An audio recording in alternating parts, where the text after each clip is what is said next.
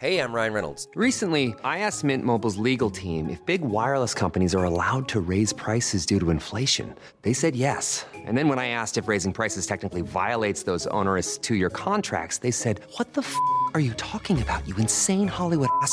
So to recap, we're cutting the price of Mint Unlimited from $30 a month to just $15 a month. Give it a try at mintmobile.com/switch. $45 up front for 3 months plus taxes and fees. Promo rate for new customers for limited time. Unlimited more than 40 gigabytes per month. Slows full terms at mintmobile.com. Hey, I'm Ryan Reynolds. At Mint Mobile, we like to do the opposite of what Big Wireless does. They charge you a lot, we charge you a little. So naturally, when they announced they'd be raising their prices due to inflation, we decided to deflate our prices due to not hating you. That's right. We're cutting the price of Mint Unlimited from $30 a month to just $15 a month. Give it a try at mintmobile.com/switch. $45 up front for 3 months plus taxes and fees. Promo rate for new customers for limited time. Unlimited more than 40 gigabytes per month. Slows full terms at mintmobile.com. Welcome to Fantasy Football Today in 5. Let's update you on the key injuries for Week 13. Here we go. I'm Adam Azer with Heath Cummings. Welcome, everybody, to the show. All right, we got to revisit all of these running back situations. Michael Carter did not practice. Najee Harris did not practice. It's not a serious injury, but Jaylen Warren says he's going to play or expects to play.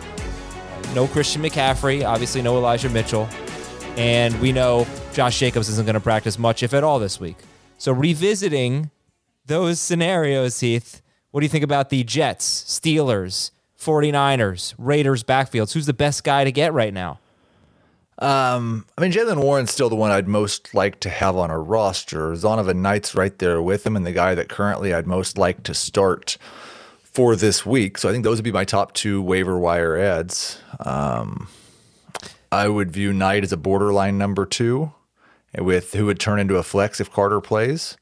Warren as a flex, who'd be a low-end flex if Najee plays. So, little split opinion on this, on our show, I guess, on Tuesday. Where do you stand on if Snell and Warren play? What's the split between the two? I've got Snell projected for 15 carries, Warren for 8, Warren for 3 catches, Snell for 1, Warren at RB 30, Snell at RB 31. That's not good. That's not good at all. Okay, Aaron Rodgers expects to play this week. Start or sit at the Bears? High-end number 2 quarterback. I would start him over Tom Brady. That might be the only typical starter that I would start him over any streamer. But I'd rather start Trevor Lawrence. I'd rather start Cousins, Carr, Deshaun Watson. Okay. Joe Mixon was expected to practice on Wednesday, so he is trending in the right direction. Raheem Mostert is expected to play. You're already facing probably the best run defense in football. So if you're Jeff Wilson and Raheem Mostert, both of them going back to their old stomping grounds in San Francisco, do you trust either guy in this game? They'd be right in that Jaylen Warren, Benny Snell range around RB 30. Not guys that I want to start. Would definitely prefer Wilson. Wilson probably ahead of the Steelers. Mostert just behind him. All right, Doug Peterson feels good about Travis Etienne playing this week, but that doesn't mean he's going to play. All indications have been that he will, but I'd like to see something a little bit more concrete than that. So just keep an eye on that at Detroit this week. And, you can look at JaMycal Hasty. Probably, we're doing this on Wednesday, so I don't know what his roster percentage will be on Thursday, but it shouldn't be all that high. Jamar Chase, he's preparing to play. Looks like he's going to play against the Chiefs. Where are you going to be ranking him? Because, he's not necessarily all systems go right now.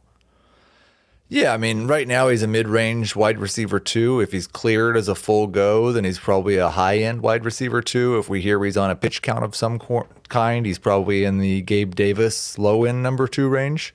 But I have a really hard time imagining a situation where I'm going to sit Jamar Chase against the Chiefs if he's active.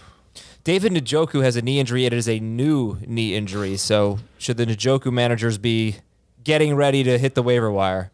I probably wouldn't make that big of an effort until he's ruled out, just because there's 83 tight ends who might score a touchdown this week, and none of them are actually good. So, what am I going to go waste a waiver priority on any of the guys outside of the top 8?